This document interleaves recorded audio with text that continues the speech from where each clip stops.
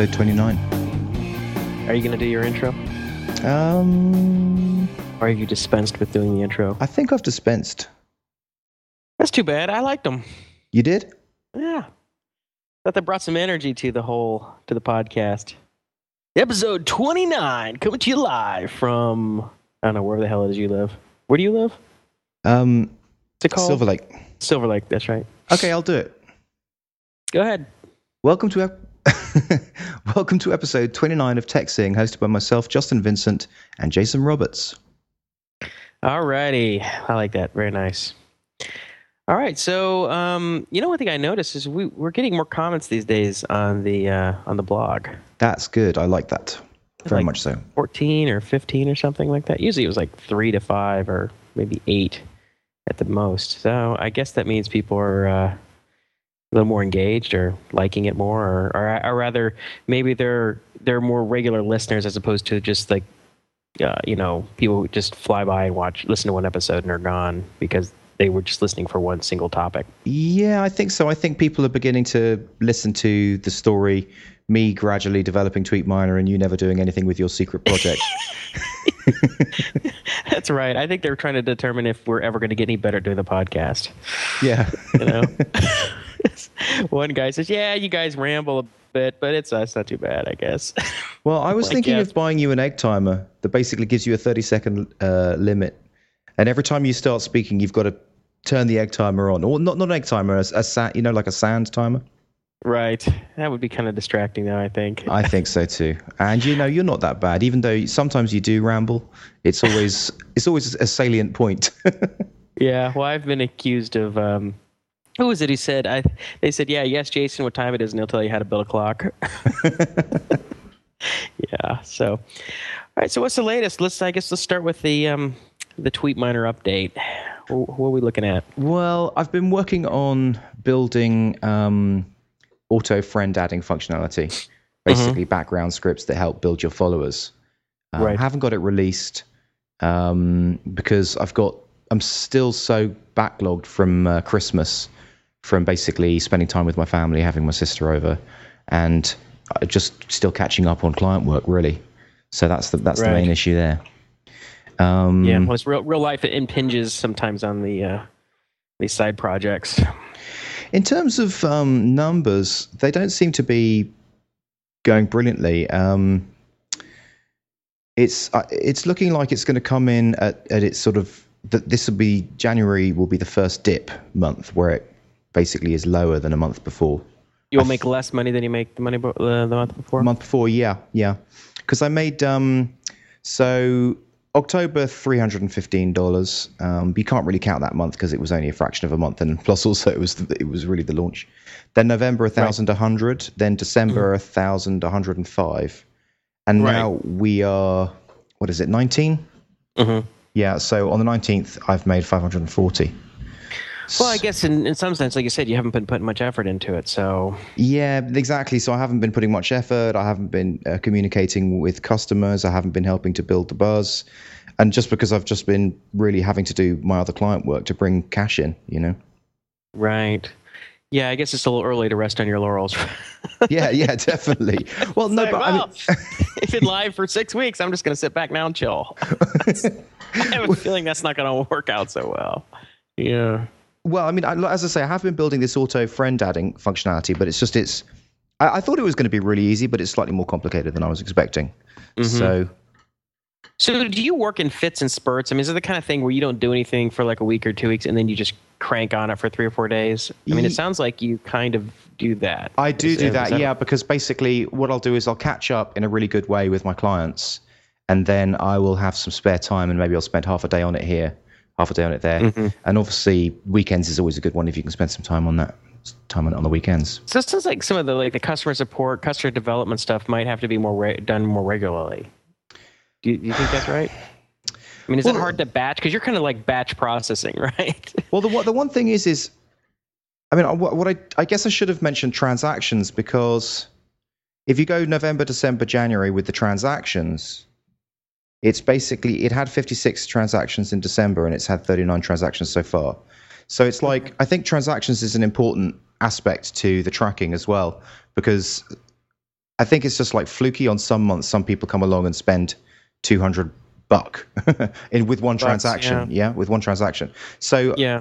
the reason why the reason why I've gone sidetracked is because you said how much time are you spending networking, and Right. so we're assuming that because I'm not spending time networking that it's not growing and it's not going anywhere. But maybe it is going somewhere. Well, I didn't mean networking. I just meant,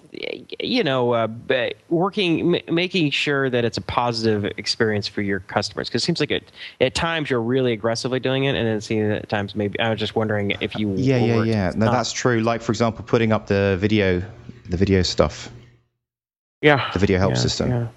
I mean, I have to say. Oh, go on. Well, yeah, no, you're right. Yeah, I mean, basically, you know what happens? It's like squeaky wheels. Like when I get a lot of the same comment, then I basically attack it and get on top of it.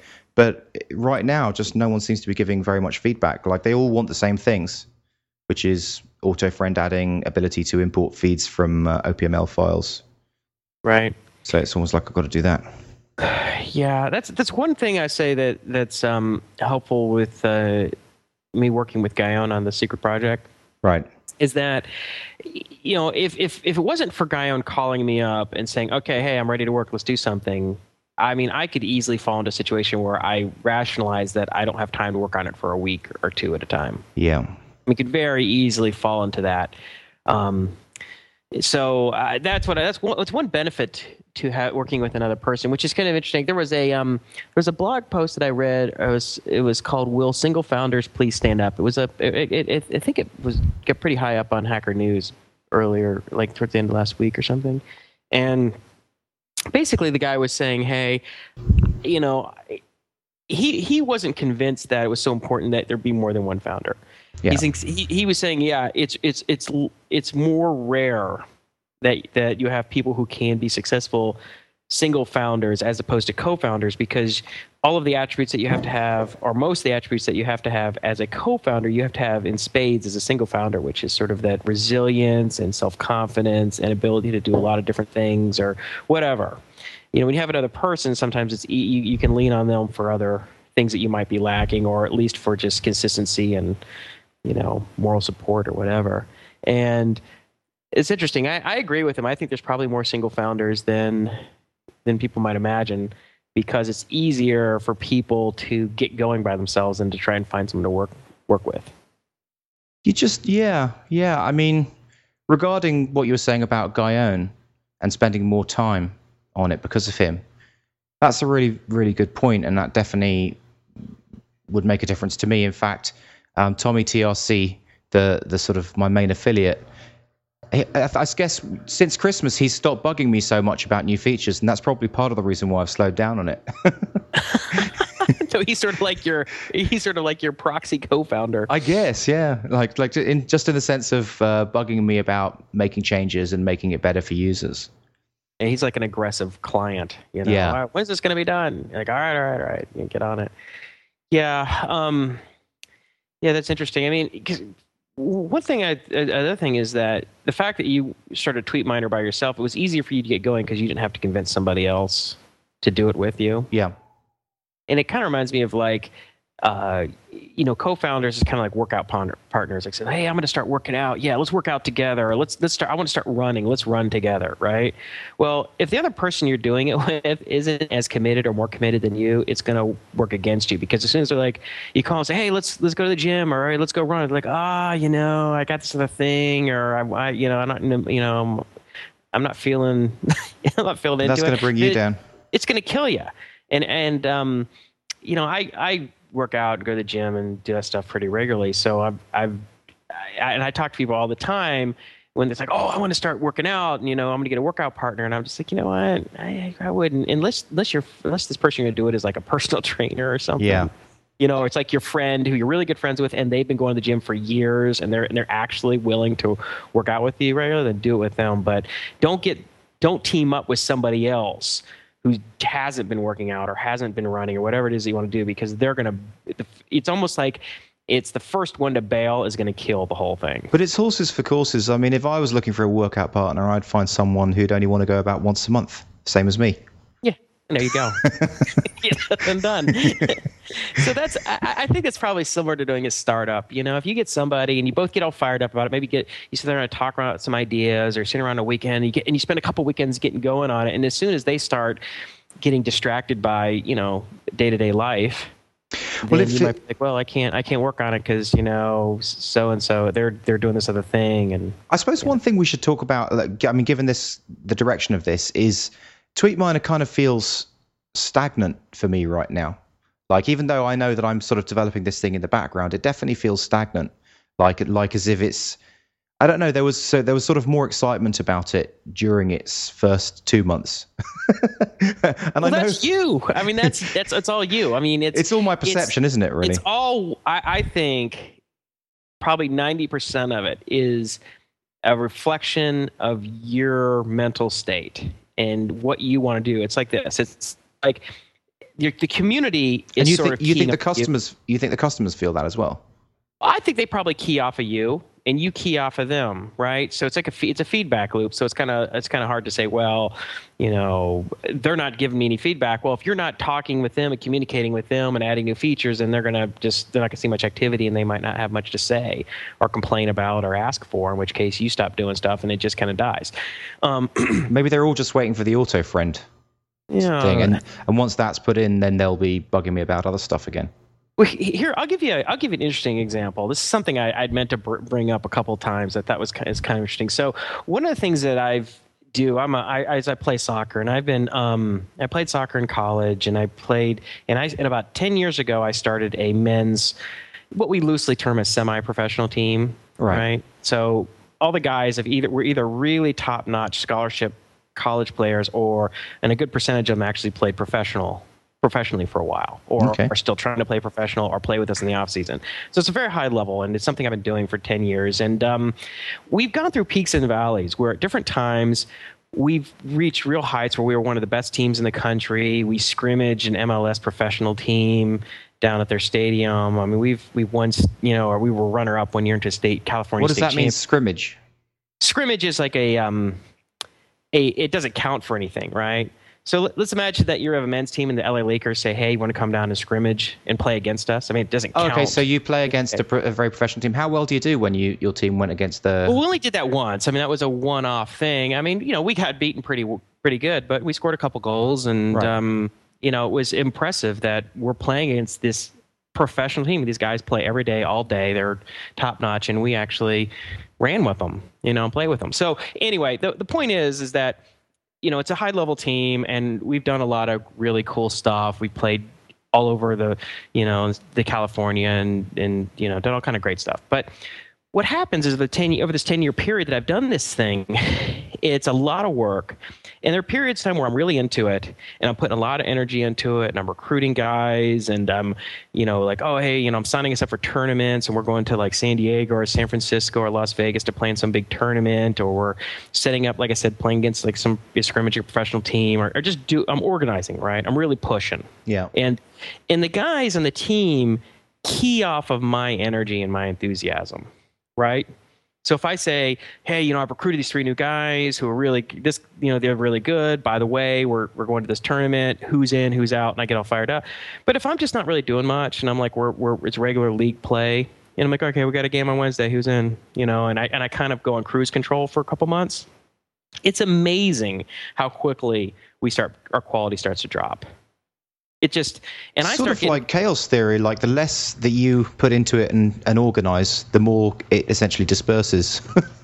That's right. I mean, the energy in the system dissipates, so you have to pump in the energy. And it's like I can't wait for the guys in the team to get fired up. At times they'll get excited, or guys will email me and say, hey, when's the next game coming up, or I got some new guy I want to bring on the team. But generally speaking, if I'm not sending out a lot of emails and organizing stuff and recruiting guys, we start dropping quickly. And like the year after we won the league championship, the next year I said, all right, well, I got a lot going on. I'm going to put this thing kind of on cruise control because we got a lot of great players and I don't really have to do much. Well, a couple guys move away, a couple guys, their job situations change, maybe a guy gets married or has a kid or whatever. And all of a sudden, we're missing a lot of players we used to have, and we start losing games, and I'm starting getting kind of frustrated because we don't have enough players, or we don't have the quality of players that we had, right? So every time that I put it on cruise control, it's like there's no such thing as staying in place. You're either moving forward or you're moving backwards. Yeah. And you usually start moving backwards. It doesn't take long, and you start moving backwards real fast. And it kind of sucks. There was a saying too that my track coach used to say in college. He used to say it takes 6 months to get in shape and 2 weeks to get out of shape. It's about right. I mean, 6 months of hard work to really start to peak, but 2 weeks you go sit in your butt for Christmas break and you're done. It's like, but would you say that would be true of a company like Google? Like if they just decided, okay, we're going to just go on cruise control now, would you say that they would then within a couple of months lose their dominance? No, obviously I don't have any experience with running a big company, and I think the bigger you are and the more momentum and inertia you have, the more you can kind of rest on your laurels and sort of milk it. But when you're at a startup situation, or you're like me, running a soccer team or running some small organization where there's one or a handful of primary people, as soon as those people seem to back off on putting the energy in, everyone else just sort of follows their lead. And so recently, this year particularly, the fall, I was sort of I was kind of on the fence of whether I wanted to run the soccer team again. I was just like, God, it's such a pain in the ass. It's so much work. And I finally said, all right, I'll do it. Because so many guys seemed excited about it coming in after taking the summer off. And then we were things weren't going really. We were losing some games, and I was having a hard time getting guys to the games. And I was like, this just sucks. And I was actually gonna, and I actually called the guy who runs the league, and I said, I'm thinking about just pulling out. I think we may be done, right? Yeah.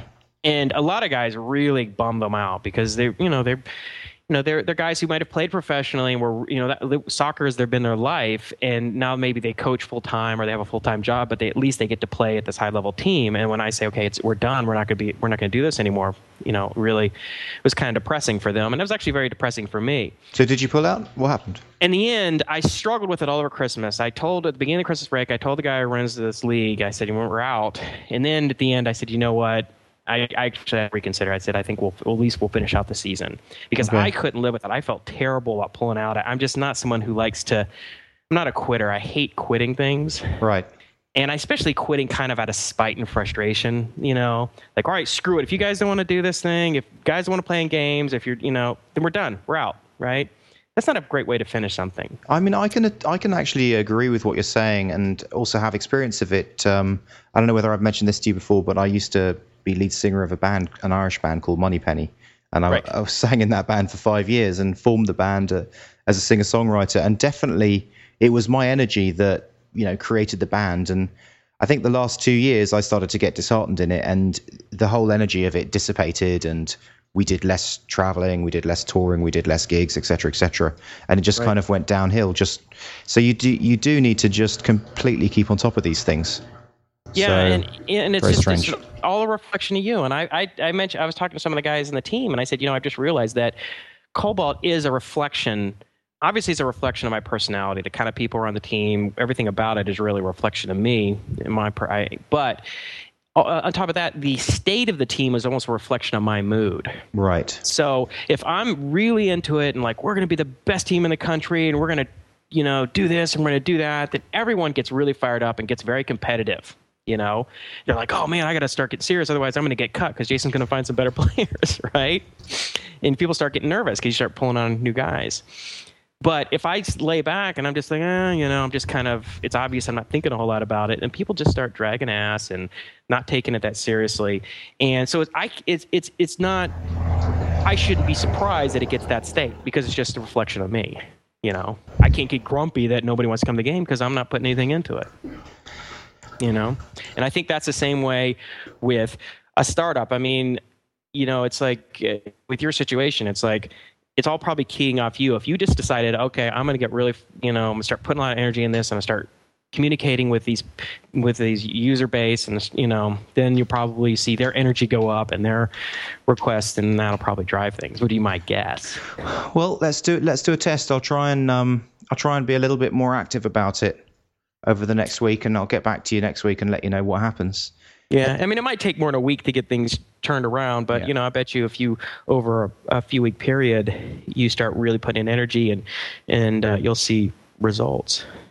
Have you had the storm today? Have you? I mean, the storm in LA for me has just been like there was thunder that was it must have just been over my head. It was so loud. It was unbelievable.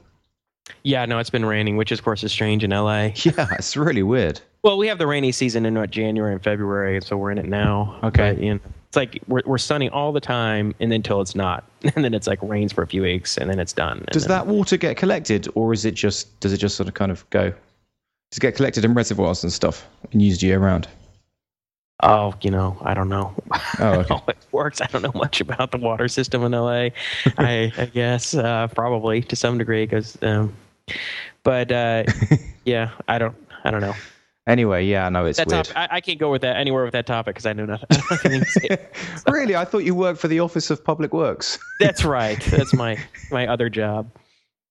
Okay, so you said you had some topics you wanted to talk about. Yeah, what so you got? let's okay, so I'm looking at a few different ones. I'll just bring up one. First one popped up was one blog post was build a custom search engine with PHP. Okay. And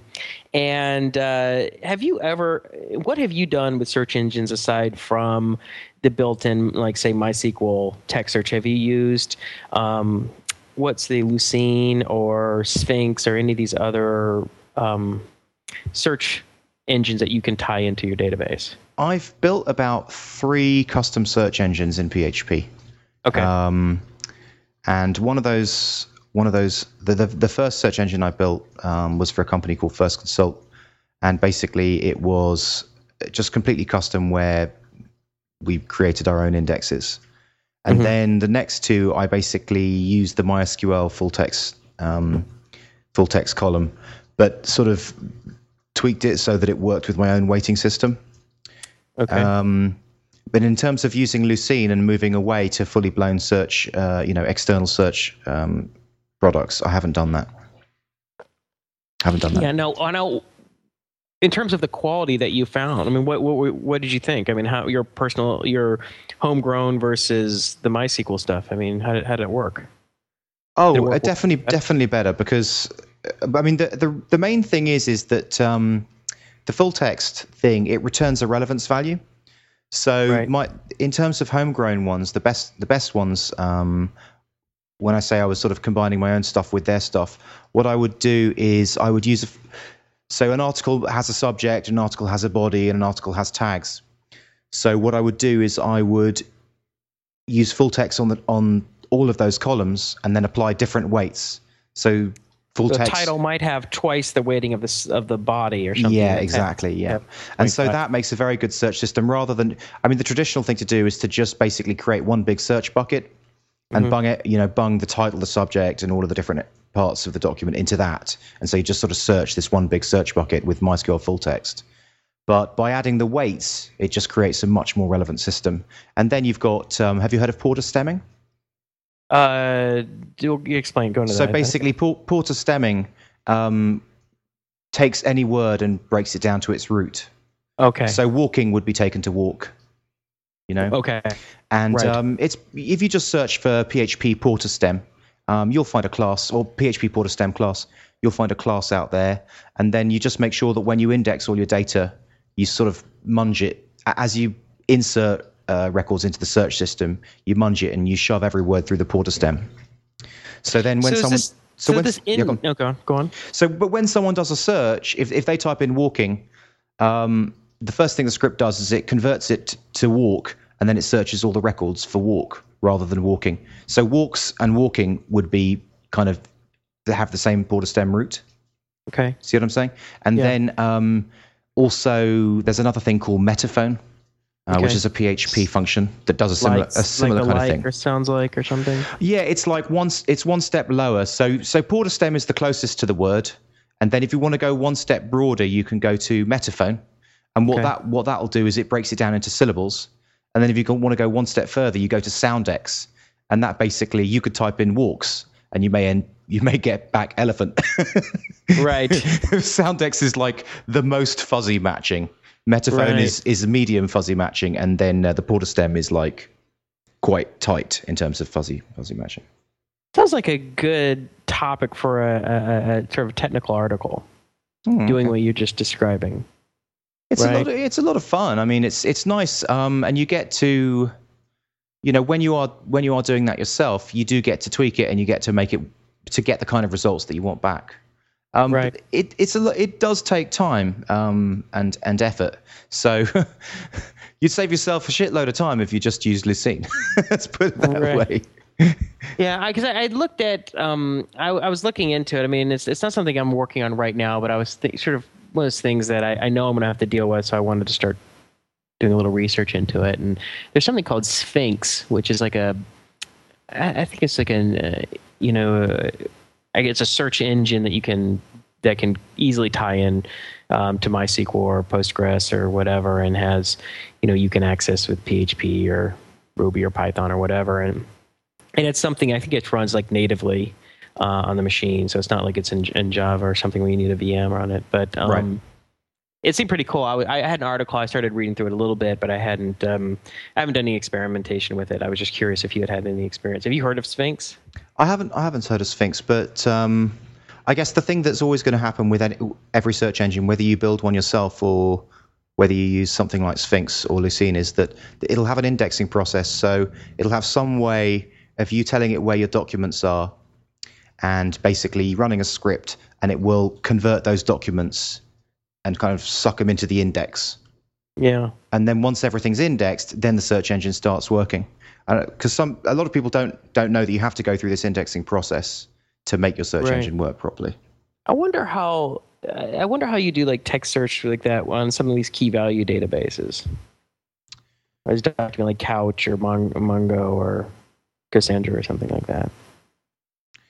I don't know. Or, another thing that'd be interesting too is like, the friend feed, that schemaless database, how friend feed did that, where they said, all right, they just said they used JSON, or maybe it was like a binary JSON. I think it was just JSON. They would have their tables would only have an ID column and then another like text column, which they would just shove in JSON. I mean, that sounds kind of similar to when you create a search index, that's kind of where you take it to. You take it to a kind of key value thing. Right. And it's easier to basically search through it. Because if I understand the key value stuff, the way that Mongo and that lot works, and also Amazon SimpleDB, basically you just pass a search term and it will search the various different columns and come back with a row, which is essentially what a search engine is. Right. So, but those things all have to be kind of done. I'm just wondering how that would be done. I mean, is it kind of done the indexes are updated every time you do an insert, right? Yeah, but so you have a couple. You have different strategies. So that's one strategy, and basically the index, because you can have like different indexes. So you can have your sort of live updated index, but then you're going to have a script that basically dumps that index and syncs it with the actual index that everyone's doing the reads from. Right. Or alternatively, you can have it all live, but if you do, that's going to kind of slow things down a little bit for the reads to have the same database that way there. Right. Do you keep on opening and closing your mic switch, by the way? I did once. Did it cause a no, it's just like a little bump, just to let you know. Yeah, I'll try not to do that. Interesting. Yeah. Okay. Well, I'm going to look into that. I might bring it up again later once I do a little more research into it. I was just curious, get a little feedback. Cool. Here's kind of a funny thing. Back my very first startup, it was I did it with a friend of mine from college, and one of my best friend from high school was also living out here in LA, and we grew up together in Atlanta, but he went to college out here in LA, and I moved out here after a while after going to school in Chicago. And so we're all three out here, and we're in my first startup. And the friend of mine who lived in the area, he just put a desk in our office because he would stop by and he just needed a place to work because he was doing a lot of writing. So he would just write instead of writing from home. He would hang out with us. Okay. And so we would sit around, these three of us. If we weren't writing code, we'd just start arguing about all these crazy stuff. And I remember there was this conversation of the concept of a planimal. Like, would it be possible for an organism to be half plant or half animal? Oh, definitely. And so I mean, this was an ongoing debate, and we had many debates like this that were just kind of ridiculous in nature, but we would, go in, trying to get in depth, and we'd had all these sketches and diagrams and arguments on the whiteboard of the plantable. Well, it turns out just recently there's something called the sea slug. It's half plant, half animal. I mean, yeah. Behold the planimal. It was amazing. I got that link, and with a friend of mine who, one of my friend Phil, who my co-founder of that company, he forwarded me the email, and he's just like, "Yeah, it's real. We were right." Were you close to its design in your sketches? I think someone drew looked like a man / plant. This is a sea slug. So, but the idea was, could an animal perform photosynthesis? Get energy from the sun, right? That was really the core of the argument. That was the issue. It's like, could you have something that moves around like an animal but actually performs photosynthesis? Well, that's what the sea slug does. Essentially, it has to. Essentially, the sea slugs, when they're in sort of baby form or they're young, they eat algae, but then they absorb these things I think called chloroplasts, which aid or in the process of photosynthesis. So once they've eaten enough of these algae, their own DNA absorbs, or their own cells start absorbing these chloroplasts instead of just digesting them, and then they themselves, their whole back of the sea slug starts performing photosynthesis. Did I tell you about my planting babies theory? No. This doesn't sound good. Well, this sounds like a highway to hell. All right, planting babies. Okay, if you planted babies and basically allowed them to grow in the soil, but fed them, would there? If you kept on doing that and basically breeding them with each other for 1 million years, would they turn into human plants? Good God, that's. Okay, let's just skip the whole disgusting factor on that thing. But right. Yeah, I think not. But wouldn't they kind of, just because they'd be used to that environment, and you would continually breed their well, what evolutionary biology, evolutionary, natural selection is all based on selective pressure that improves the organism's ability to reproduce successfully. Right. So so you would select the ones that live the longest. Yeah. Now, if you're feeding them anyway, these humans that are buried underground, you gradually feed them less and less, and then you select the ones that live the longest. Okay, you better start photosynthesizing or you're dead, That's disgusting. It reminds me. I think there was an old B horror movie that I saw when I was a kid. I think it was in the 70s, early 80s, called Motel Hell. Right. Where people driving by, if their car broke down in front of this house, this old motel, this old guy and his wife would take them and they would knock them out with some kind of a sleep agent, and then they would bury them underground up to the head. Right. And until some point they got really weak, and then they would kill them and cure them and make them into We should save this episode for the Halloween edition. Yeah, this is disgusting. Ooh. But you're essentially talking about Motel Hell. I told you this is a... Hey, have you heard of Ricky Gervais? Talking about planimals, have you heard of Ricky Gervais' Flanimals? No, what are Flanimals? Oh, it's just basically...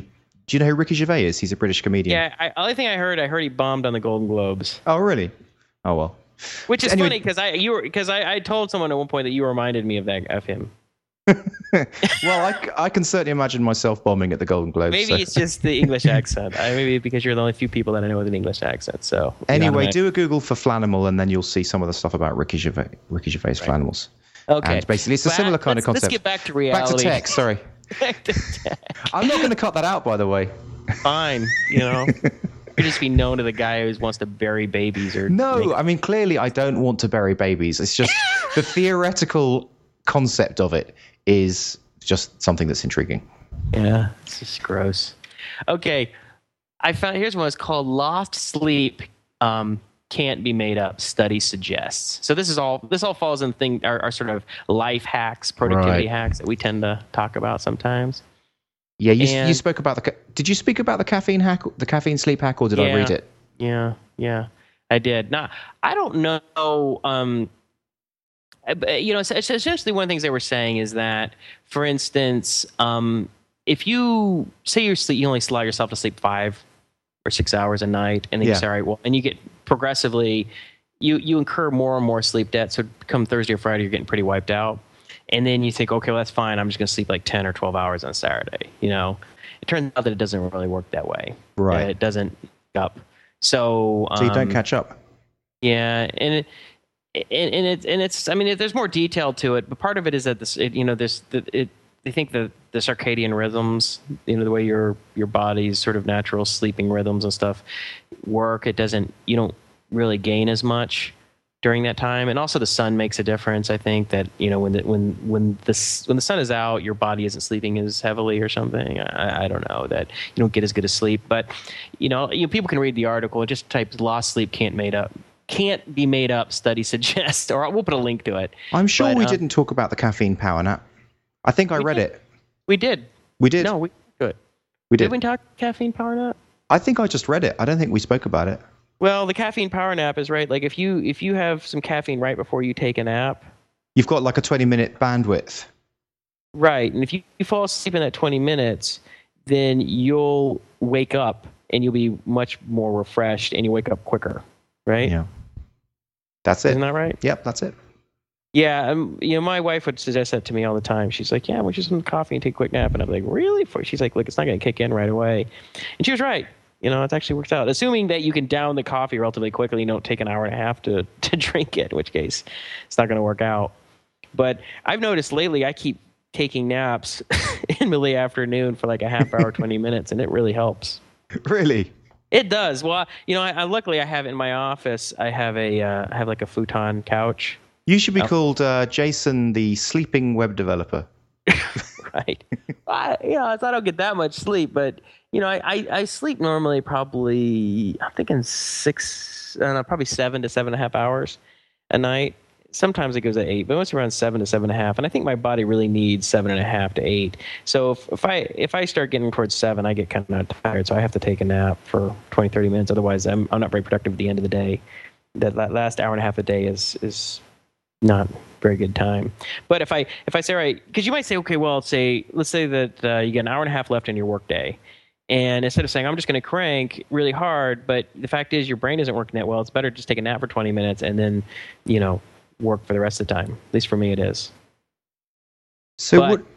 Oh, regardless, sorry. But regardless, the whole thing is, try and it's like you don't want to build up a huge sleep debt because you're not going to make it up very well, and it's going to take you a while to catch up. And it's also like software development, right? It's like you want to take it. It's like a stitch in time saves 9. That whole concept is just, you don't want technical debt to add up because then you end up having your code turns into a big ball of mud. Yeah, it takes forever to get it refactored. It's like, sometimes you need to push aside some of the refactorings and some of the improvements that you want to do because you're just trying to. You're kind of trying to survey the coding landscape a little bit, get a bigger sense of what's going on before you start optimizing, but you don't want to wait forever. A great practice is to just never allow a bug to exist. So as soon as you hear about a bug, all other work stops and you fix that bug. And that's just what you do every time you hear about a bug. It's very difficult because obviously so many bugs are going to be reported through, especially if you've got a complex product. But if you can do that, that's going to make your life a lot easier. That's kind of interesting about that. Okay, so yeah, I mean, I guess it depends on the what you're classifying as a bug too, because bugs might be like, well, user perception.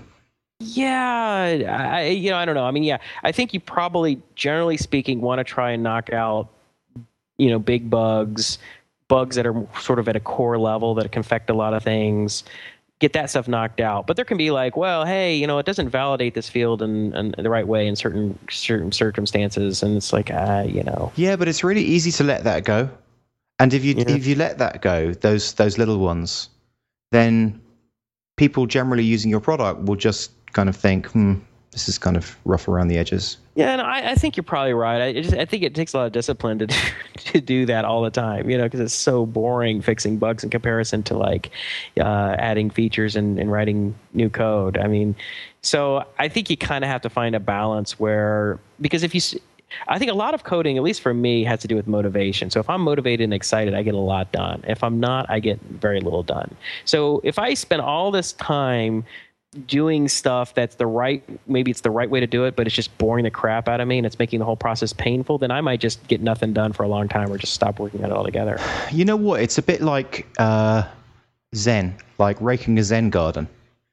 Okay. Like you can sort of build your own satisfaction into dealing with those little things. So if you kind of convince your mind and hack your mind into thinking that this is a great achievement I am going to swat some bugs today. To fix these small bugs. Yeah, it's like a kind of a Zen approach to software. Like Zen and the art of software, I guess. Yeah, I'm sure people have written numerous articles about that, but I think that's probably a good point. I think that's true. If you could take a step back and try and get yourself to be excited about certain things, I'm going to get really fired up about doing some customer support stuff, or I'm going to get really fired up about doing some refactoring or some documentation. You got to get yourself in the mode to do it, I guess. And I'm going to get really fired up about debugging JavaScript in IE. Yeah. Yeah, you can get fired up just about anything if you get yourself. I don't think you can get fired up about that. And I actually have some of that I have to be doing too. It's funny you mentioned that. I'm going to get really fired up about fixing CSS bugs in IE. Right. Well, the question is like, how do you get yourself fired up about certain things? I mean, certain things, you know how it is. It's like there will be a period of time when some topic will be of incredible interest to you, and then like 6 months or a year later, you'll look at that book and you go, "Oh my God, I could not read that book. That just sounds like hell." Right? Yeah. And I remember when I first started up with my buddy Phil. We would. We had all these technical books. So every time we had some new problem to solve, you're buying all these technical books on things. And sometimes you'd buy a book because there's something you're working on, but you end up not going in a different direction. So you end up kind of abandoning that line of research. Right. But you still have these books lying around, right? And he's just occasionally come walk by. He'd grab some 500-page technical tome and just drop it on my desk. He's like, "Yeah, could you work through this and give me a synopsis on this in the morning?" You just look at this book and you're just like, holy crap, does that sound like hell, right? But there was at one point some months back where I was thinking, oh, this is so interesting. I can't wait to get home and read this and start learning this stuff. Yeah. But there was a point at which I was excited about it. For me, it's like, and I would imagine that a lot of software developers are like this. It's like there's some problem that you're trying to get to. There's something you're trying to build. And if it's in your way, if there's some wall that you need to scale that's in your path, then it's just part of the overall challenge, right? It gets exciting. Like, okay, I gotta scale this wall. How the hell am I gonna get over this damn thing, right? And then it turns into a challenge, and then it gets to be fun. But if it's like, yeah, here's this just random topic, why don't you just go learn it? You're just like, ugh. It's harder for me to get excited about learning just random stuff. Have you ever encountered the Firefox position relative bug? Which one specifically? What are you talking about? This is CSS. No, we're not going to talk about lining up bullet points. Oh, sorry. No. I'm sorry. I started that wrong. It's the IE CSS position relative bug, where basically when you use floats or do strange esoteric stuff, if you don't have position relative, stuff just disappears off the screen. Have you ever encountered that? Where stuff just disappears off your IE screen? I don't know if I've run that. I've run into a lot of things that drive me crazy with the position relative and things. So I don't know if I've seen that one. I've run into a million of them though. That was one. I mean, I was just talking about finding satisfaction in working on something that you hate, like for example CSS bugs in IE. That was something that I was battling with for a year. Stuff just kept on disappearing off the screen in IE. And I guess it was just the method that I was using. So what I was doing was I was floating a bunch of elements left and then making sure that they would returning to the next line. And I was using a few Z indexes and a few different things.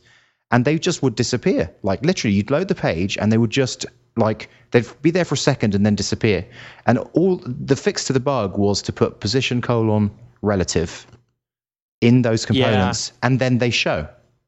And that is just such a crazy bug. But it's not, and I didn't even kind of fix it myself. I was sort of shown it by someone else, but it was like very, very satisfying experience to finally understand why those things are disappearing. Yeah, for CSS, for me, it's kind of interesting because I've developed a lot of superstitions right. with CSS, which is like, there's a lot of things I don't think I ever got to a root understanding of why things were done a certain way. But I have a sense, I've tried so many things that I kind of figured out things that work, or at least have isolated it down to a few possible things that might work. Right. But there are certain things that are just like, how sometimes you'll put in some log statements or you do some things, you'll get something to work, but instead of spending an extra half hour to get a true understanding of it, you're just like, screw it, move on. Yeah. But then later on, there's one of three things it could have been, so it just becomes kind of a superstition. That, I think it doesn't work right. And you think about it later, you're like, that doesn't make a lot of sense, does it?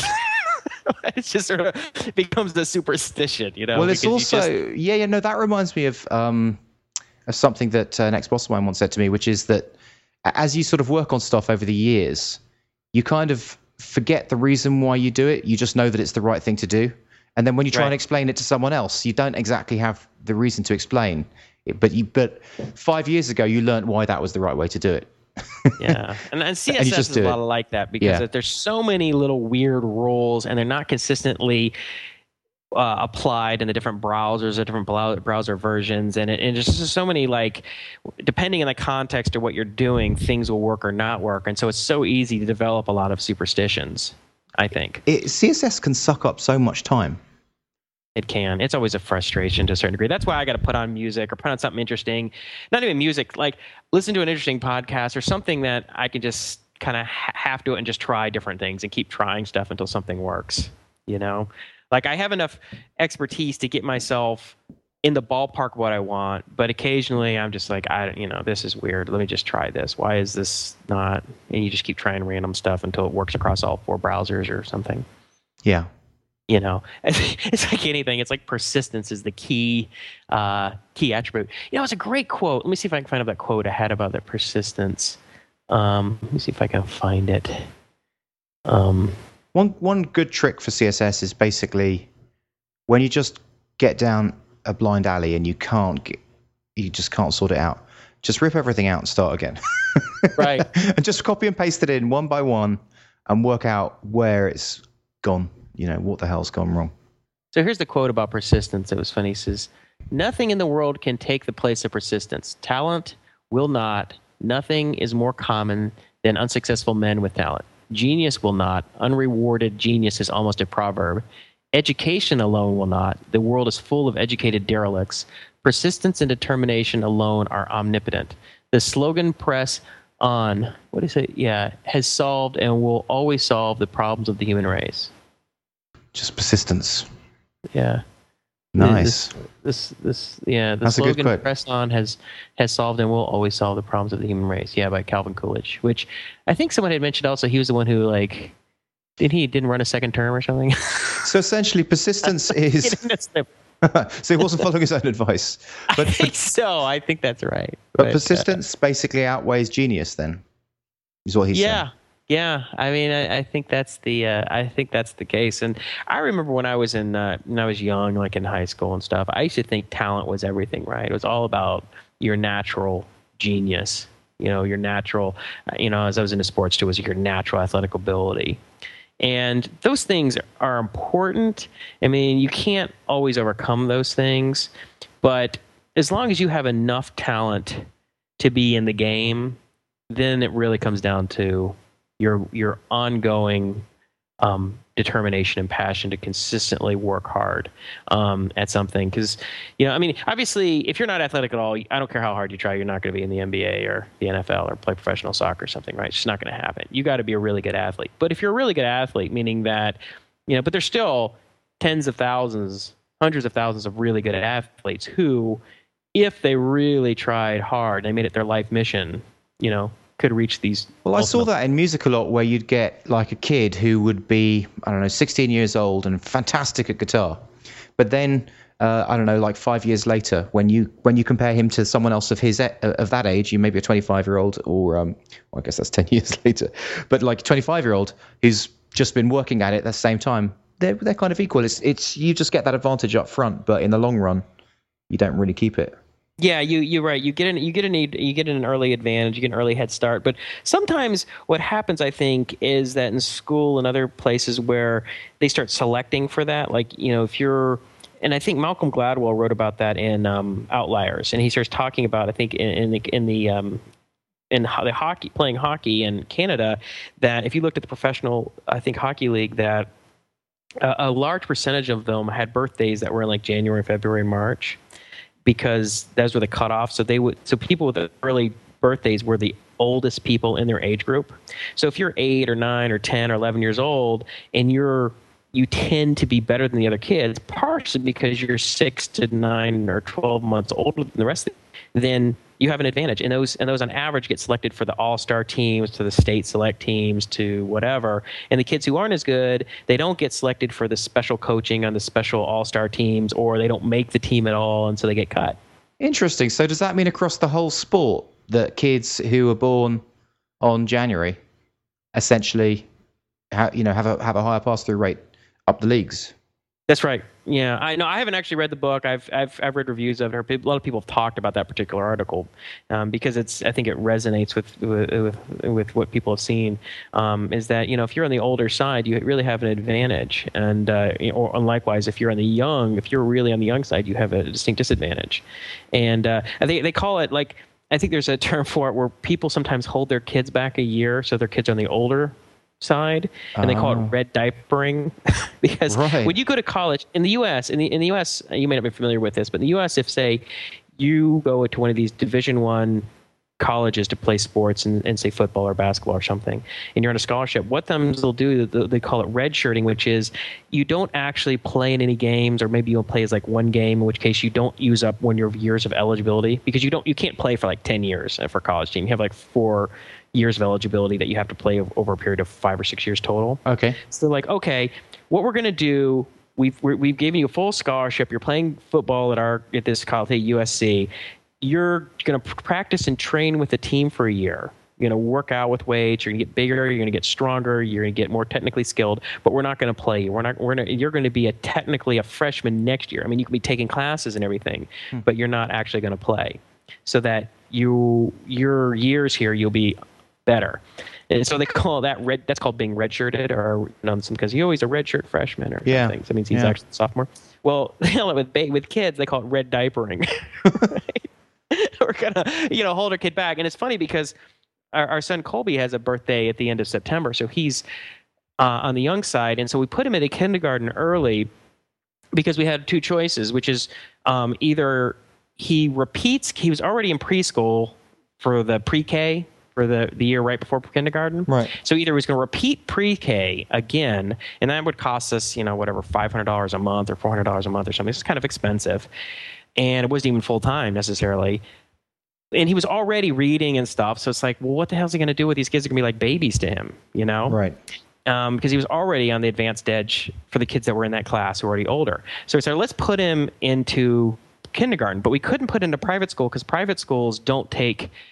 you have to be 5 by, I think, September 1st at the very latest, right, to be accepted into a private school. So that wasn't even an option. So we had to send him to public school, and which is fine. So we'll send him to public school because they'll allow you to put him in as a little bit younger. Now, you don't pay for public school, do you? Public school's free, and but he's one of the youngest, if not the youngest, in his class, and.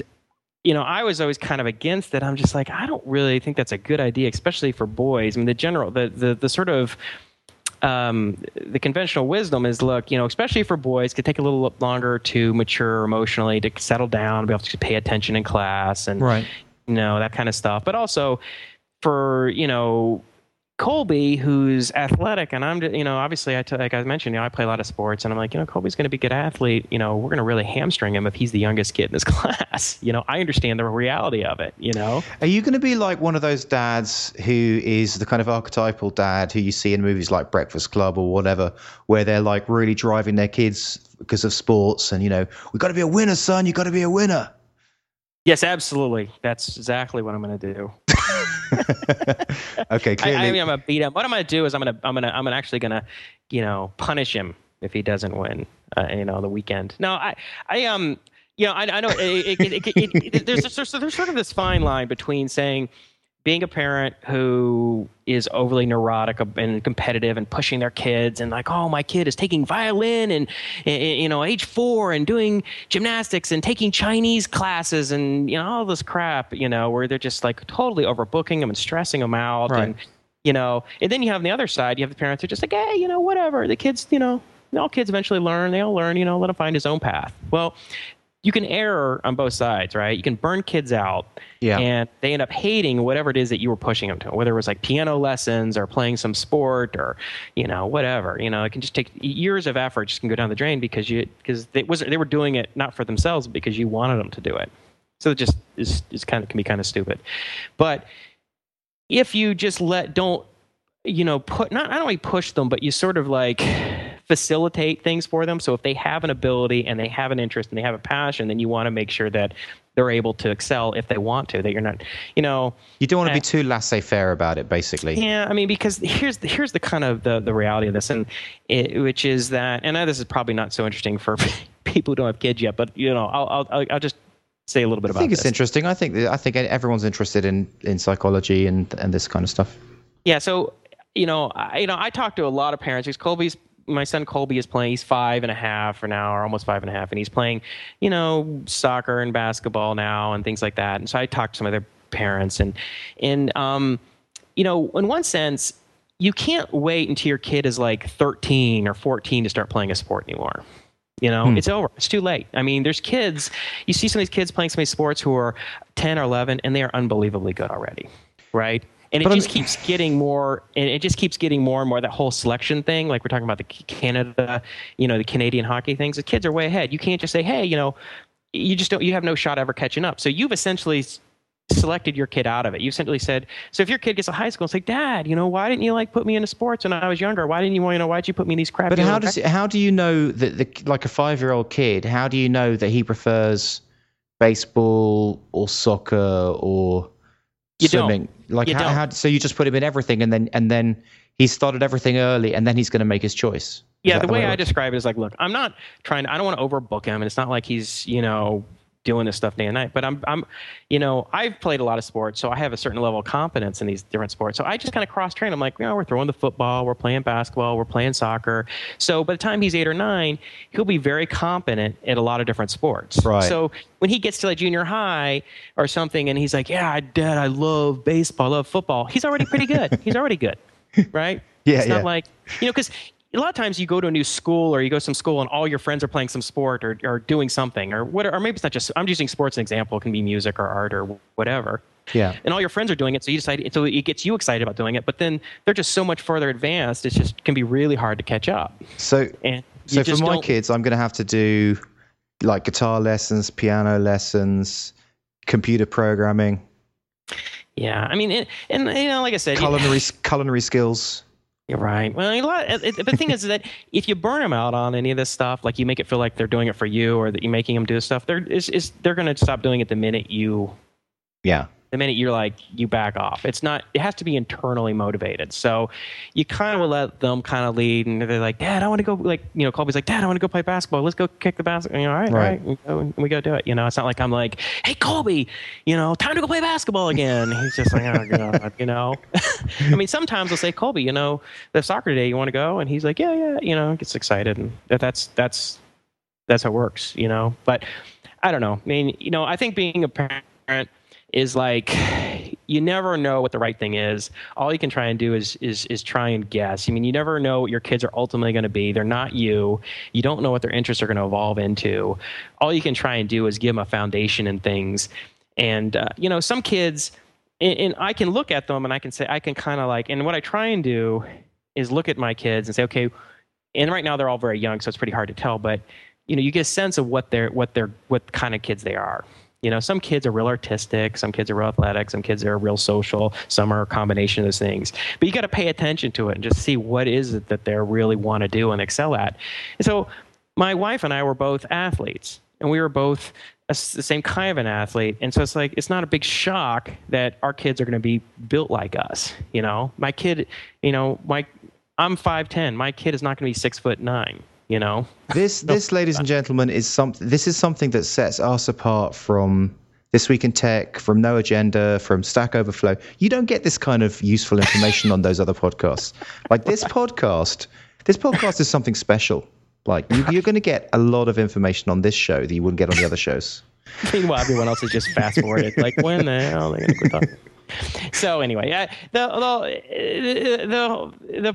my point is that it's just I'm just trying to build a foundation on the things that he demonstrates interest in, that he seems like he's a natural at.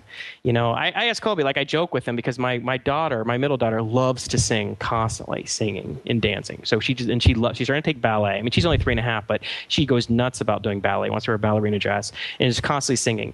And I look at Colby, I'm like, hey, Colby, you want to sing? just to see. No. He's like, no. No. I mean, he looks at me like, give me that wrench, Dad. I want to take apart the car.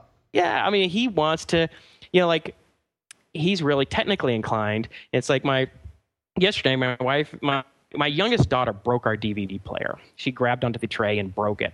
And so my Sandy, my wife, is she's kind of naturally technical. Like she fixes everything around the house. She's really good with, things like that. So she and Colby loves to do projects there. They took it apart. They took apart the DVD player, found the broken part, figured out how everything would work, fixed it. Now we have a working DVD player. He loves that stuff. Okay. I think we've done enough kids now. Yeah.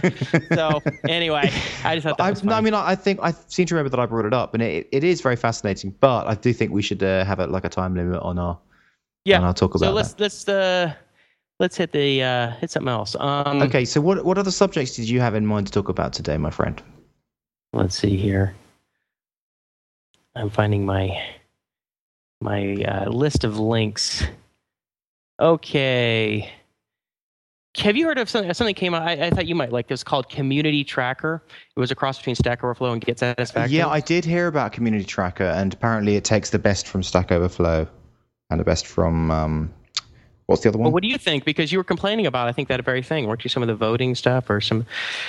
You know what? I didn't kind of get stuck into it and have a good look around it. I landed on the homepage and it didn't invite me in. So it just whatever way they'd done the layout, whatever way they'd done the journeys, it didn't inspire me to click anything and register or anything. No.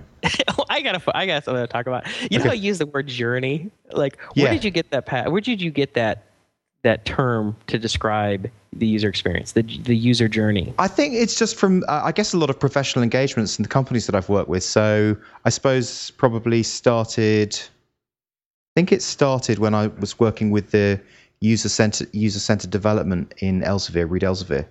Is that a common nomenclature? I mean, if you're in sort of the industry and you're communicating with other information architects and user designs people, are they all talking about user journeys? Yeah, is that basically, yeah. Typical? It is very typical. Because to me, it sounds like it sounds kind of like overdone, like the user journey. It's a journey. Just give me a break. I mean, what's the maybe? Well, what do you call it? What are you going to call it? I don't know. I mean, I don't know. It is a journey. I mean, okay, look, it's a journey. You're like your 2-minute journey. Well, but that's exactly what it is. That's exactly what it is. Think about signing up for a site like eBay, right? Right. It is a journey. You've got, first of all, you arrive on a page and you make a decision on whether you're interested in that site, whether you can be part of it. Then you sign up. Then you get an email in your inbox. Then you click that. And at every step of the way, which another thing to call it is a funnel, because you basically want to end up with an end result. Yeah, so you go down this journey. Where are people dropping off during the funnel, during the journey? And you want to make your journey as good as possible. I'm not sure what else. Tell me another. It's fair enough. I guess I would call it like I mean, I'm not sure if I have a term for it. Maybe user path or I don't really know. User progression, user path. I don't know. I mean, maybe it's a good enough term because nothing else works any better. But it reminds me of like all of these shows like The Bachelor, The Bachelorette, right? Have you seen those shows? Have you heard of them? Yeah. Right. So they're always talking about this journey that we've had together. This journey, right. Right. Give me a break. You went on 3 dates and it's a journey. Okay, what about It's just so overstated. It's so exaggerated. Like, okay, what about filling out? Have you ever joined a social network? Yeah. I mean, I have a Facebook account, although I don't use it. Okay, so joining a social network and actually, such as MySpace or Facebook or whatever, and actually building your profile, there are a significant number of things that you have to go through, and it's the journey that guides you through those and makes it easy. For example, filling out your LinkedIn profile. Like, if you knew up front all the crap that you had to do to make a good LinkedIn profile, you probably wouldn't do it. But it's because they create the journey and move you from one step to another step that you don't get depressed about having to do so much work. Yeah. I mean, look, maybe the word is just spoiled for me because of shows like The Bachelor. It's just retarded. They just say journey. It's okay, you don't get to say journey anymore. It's journey is just it's overused and it's exaggerated and it just is false. It's I love you, man. It's you don't really love that person. I'll use the word love when you don't mean it. Here's a couple other ones. Well, I'd invite anyone in the comments to make some suggestions instead of journey. Yeah, I would love to hear if there's another one. I mean, maybe it is the best. Maybe it's just that. Maybe it's just because of The Bachelor that I'm irritated. Jason is irritated and offended by the word journey. We're looking for something better. I'm not offended. I just think it just sounds ridiculous. Another one that sounds passionate. They're always talking about, are you passionate about this? Are you passionate in terms of the startups, Well, yeah, they are. That's something that a lot of investors say. Kind of a little over the top. One thing to be enthusiastic about. It's we're passionate about. I think one was we're passionate about data. We're passionate about customer support. Well, it's better than passionate? We're vaguely interested. I know, but it doesn't. It seems a little. What are you passionate about? Truth, justice. I don't know, and data. I'm passionate about data. Well, are you passionate about your secret project? I am. I guess I am passionate about it. I mean, I guess there's no other word. It's one of those things that it's there is no other word for it, but it still sounds a little bit, over the top when you use it. To me, passionate sounds a little over the top sometimes. Kind of like techzing. Techzing, yeah. What the hell? It's the worst name ever. Hey, who thought of techzing? I did, and then you liked it, and I couldn't convince you to use another. You liked it too at the time. I hate it. For all the listeners out there, by the way, I hate the name techzing, and every other episode I think I try and talk Justin into changing it, and he never... I think it's just we're kind of too far down the path to change it. That's the only problem. Stuck with it. It's like naming your kid a stupid name, and by the time you're 5 or 6 you realize it's a terrible name, but there's no way you can change it. It's not the name that makes or breaks the show, it's just the show itself. Yeah. No, it's true. So I got one more word that I think that people use a lot. I just see on the web. I think we should have this section every show: words that Jason doesn't like. Words that Jason hates. It's not that I hate. I don't hate user journey. I don't hate our journey or passionate. I just find them overused and over exaggerated. I don't know what the term I'm using. People use it, and it's just overstating it a little bit. The other one is reaching out. I'm going to reach out to them. You mean you're going to send them an email? It just sounds like this overly sensitive way of communicating with somebody. I'm going to reach out. Yeah, don't reach out to me. Just send me an email. You know what I mean? Just give me a call. You don't have to reach out to me. That's interesting. So, because a lot of this stuff is quite marketing, marketing guys and gals like that. These kind of words. Yeah, they're all very touchy-feely, kind of bullshitty words to me. That's why I don't like them. They're kind of bullshit. I don't like things that are false. And I feel like these things are all a little false because they're overstated and touchy-feely and kind of bullshitty. Okay, you don't like things that are false, but yet, if we talk about things like doing A/B conversions, when just sort of moving things around the page to get better conversion rates, you think that's okay? What do you mean? I don't quite follow you. Well, because it's like that's not exactly the natural order of things. Like you're specifically, let's use the word manipulating, right? Something to get more money, right? And that's kind of false in a way. It's false that and I guess it's false that you're manipulating stuff to try and get people to give you more money. But yet it's okay under that scenario, but it's not okay under the words that you use, which is essentially the same thing, by the way. That's kind of interesting. I that's fair enough. I mean, So Does it irritate me? Like, here's a question: does it irritate me if I go to a website and they've changed the site to increase the chances that I'll be excited about signing up or that I want to sign up? I don't know. I mean, make something more appealing. I mean, just if somebody combs their hair and brushes their teeth in the morning, is it like less? Well, that's false, isn't it? Yeah. When girls wear makeup, I mean, yeah, what could be more of a lie? Frankly, I'd prefer that people comb their hair and brush their teeth in the morning. And well, what do you prefer if girls wear makeup or not? I think a little makeup works for me. So, I mean, so you like the lie? It depends on the girl. You like that lie? Look, I like it when you wear makeup. Okay, that's my favorite. Okay, I'll be honest with you. I did used to when I was like 16 and I was a new romantic. I honestly did wear makeup. Yeah, for like a year. Oh man, when I was into Duran Duran. This is the worst episode ever. Planimals and makeup and burying babies and turn them into plants. Jesus, we're gonna have to change the name of this. Who cares? No, I'm just kidding. So, okay. Yeah. Nice. You wore makeup, huh? Did you work it when you were touring in your band? No. It was just when I was 16, I went through a new romantic phase back in the 80s. A Euromantic? Is that what we call it? A new romantic? A new romantic. What does that even mean? Like Adam and the Ants, Duran Duran, Kind of like a Clockwork Orange look. I wasn't quite that bad. It was only a year. Can you forgive me? Do whatever you want. It was like 25 years ago. I don't hold it against you if you wear makeup. That's just funny. I imagine seeing you wear makeup. I'd love to see a photo of that. That would be God. Awesome. Do you have any photos of yourself wearing I probably do. makeup? I probably do. I'll have a look. Was that a thing in your high school or something? No, it was just my group of pseudo-gay friends. Pseudo-gay? What is it, like fake gay or something? I guess just effeminate. Oh, okay, enough. It was equivalent like the metrosexual. Yeah, I think so. I don't know. You know what metrosexuals are? I'm getting embarrassed now. No, okay, no. But you know what metrosexuals are? Yeah, I do. Yeah, it's like right. I guess they're sort of like snags, sensitive new age guys.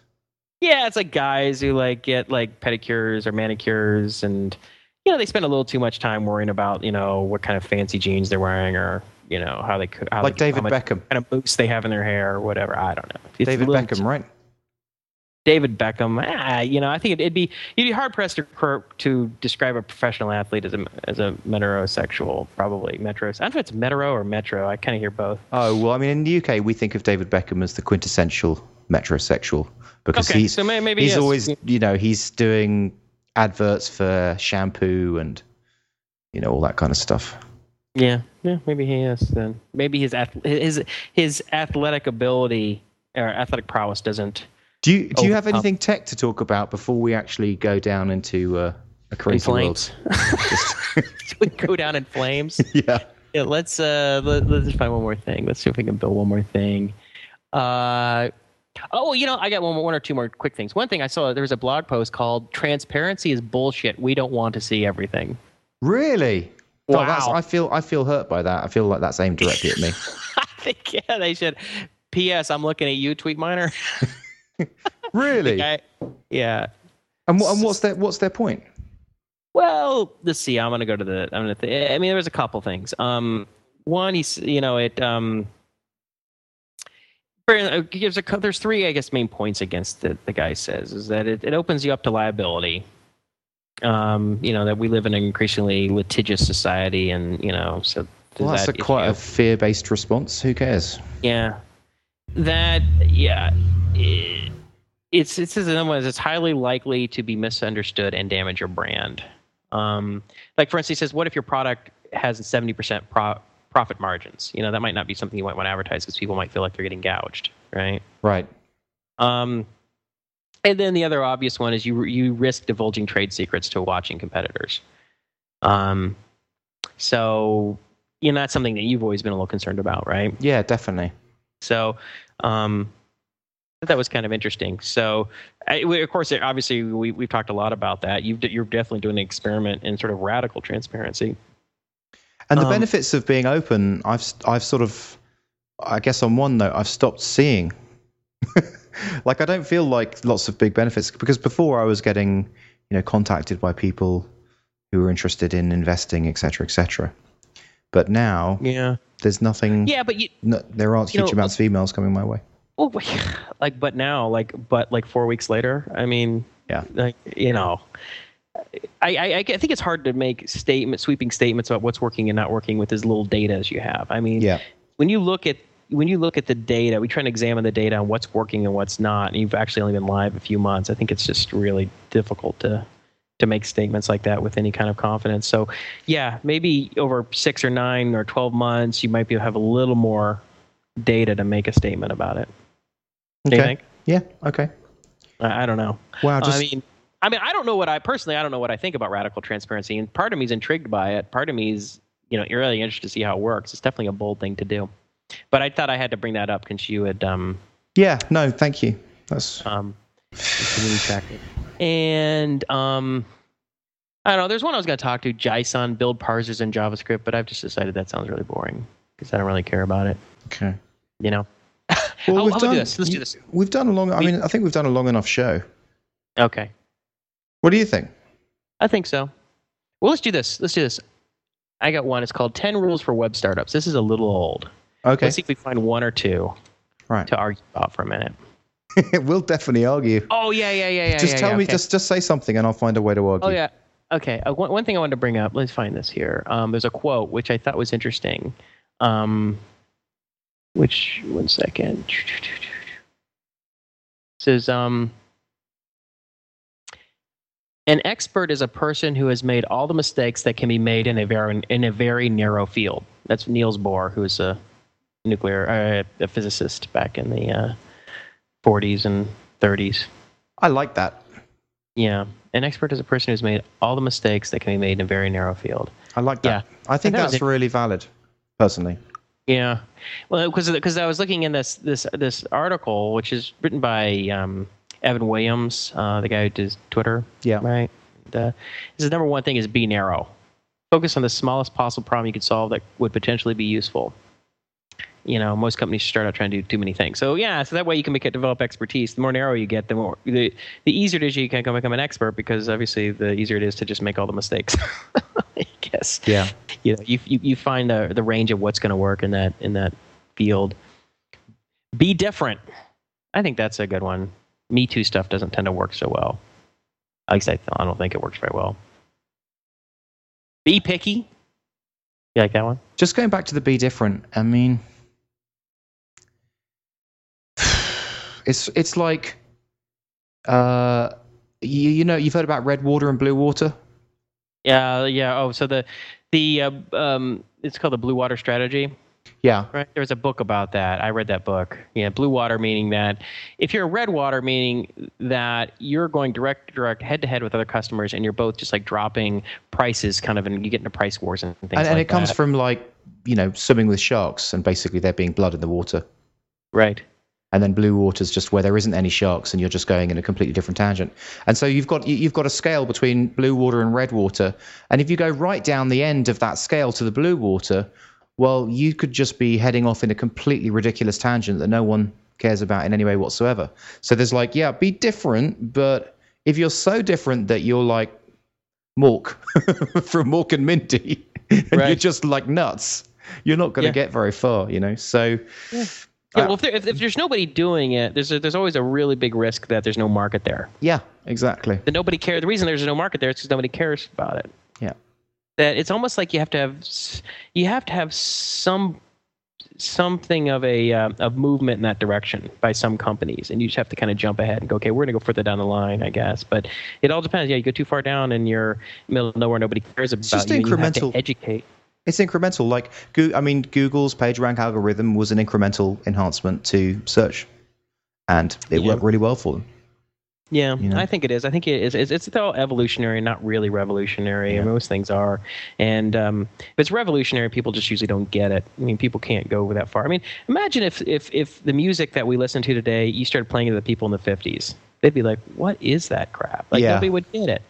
It has to it's like you have to go through the path. I mean, if somebody was on an island, for the last 30 years and they came back, they would just so many of the things that we like and listen to and think are funny or think, well, they might just, I don't get it. This is retarded. And in fact, that last example you gave is proven by Back to the Future 1, where Marty McFly plays Heavy Van Halen and the audience just doesn't get it.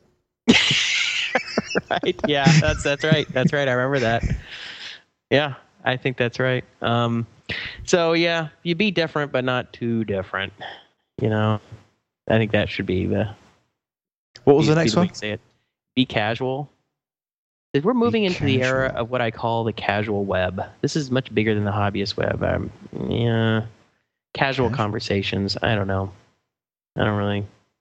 Be picky. Yeah. Yeah. As long as everything features, employees, clusters. Okay, fine. Be user-centric. User experience is everything. It has always been. I think that's true. I think the user experience, the user journey, the user interface is a huge deal. The user journey, did you say? I'm saying it for your benefit. Okay. you have to have a user interface that demonstrates passion and reaches out to the users. Passion demonstrates passion. Reaches out. You got to reach out. Be self-centered.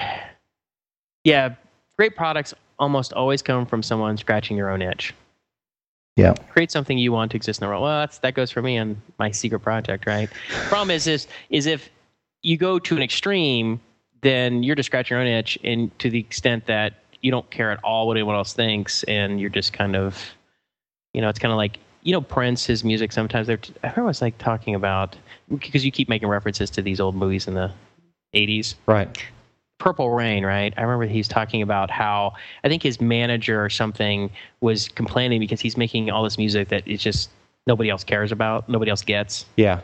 You just get so in your own little head about what you think is cool. So you got to be sort of tethered to the real world and what real problems are, not just a very specific problems. I was thinking about doing a new startup, a new thing. Another startup? Well, because there's something that I've been looking for and I can't find. And basically, it's a system that's dedicated exclusively to helping you and your users decide what features to make next. So basically, like a really intelligent, uber simple feature ranking system. Mm-hmm. I just can't, like, this. That is really just specifically aimed at people building software that makes it really fast for people to come along and put in their ideas and rate them and vote for them and maybe use some other clever algorithms about it. Right. And the closest is user voice, but it just doesn't work for me. User voice and get satisfaction? Yeah, they don't work for me in terms of just the plain and simple way of people suggesting features and then voting for them and then having an ongoing scoreboard. You have another idea of how it should be done? I just think it should be just way, way more simple. It should be like abstracted from the whole support system and maybe have an API as well to just make it really easy for developers to kind of plug an API and they can do it within their own interface and just have the logic for it there. And just that's interesting. Yeah, that's plausible. And community tracker or something like that. I don't know. I didn't look at it. Yeah, well, it's kind of interesting. It's kind of like when they were talking about like Stack Overflow, how that came into being. I mean, in one hand, you had things like forums, and then you had expert exchange. Yeah. Yeah, they saw and they said things didn't work. I mean, because you could come up if they describe the problem, they say, "Oh, that's just expert exchange, right?" Yeah. If they describe what they were going to do to somebody, they you mean like support forum? Yeah, well, we're going to do support forum. It's like a wiki. It's like a lot of this stuff is like they're all structured conversations. You're just structuring it in a different way. Like here are a different set of rules that help us achieve a result that you can't achieve when things are more unstructured. And I have some ideas for some things too. I don't want to go off on too much of a tangent, but yeah. It's just incredibly frustrating not being able to completely focus on what features I should be building out next based off what the whole community thinks. And I know that user voice and get satisfaction do offer those functionalities, but it's kind of not so engaging for the people using the product. I just think it could be done a lot better, that's all. Yeah, well, why not? I mean, the thing is, building something like that doesn't sound very complicated. No. For one, and it's related to what you're also doing. Yeah. So I could see, and if you think it would help improve what it is that you're doing, then it might be worth doing at least a simple version without getting too distracted. Yeah. But I mean, you already have 2 side projects in addition to your consulting. Yeah, no, I'll leave it for a couple of months, but it's something that's been ticking around in my head. You sit there in the back of your brain, kind of, and you can kind of think about it, come up with different ideas, and then maybe if you find some time, you're like, okay, I got it, Yeah. Okay, so number 7 was on this. These rules was be greedy. Essentially, try and start charging. And start charging is one of the big things about it, which I agree with that. Because this whole thing not charging and then just trying to raise a bunch of money because of a bunch of user growth, it just seems to me not as pragmatic of a strategy of just coming up with something that people are willing to pay for. Yeah. Be tiny, lower cost, keep your costs up, which I think is right too. If you keep things small and you don't need a lot of resources, then you have a lot more options. Yeah.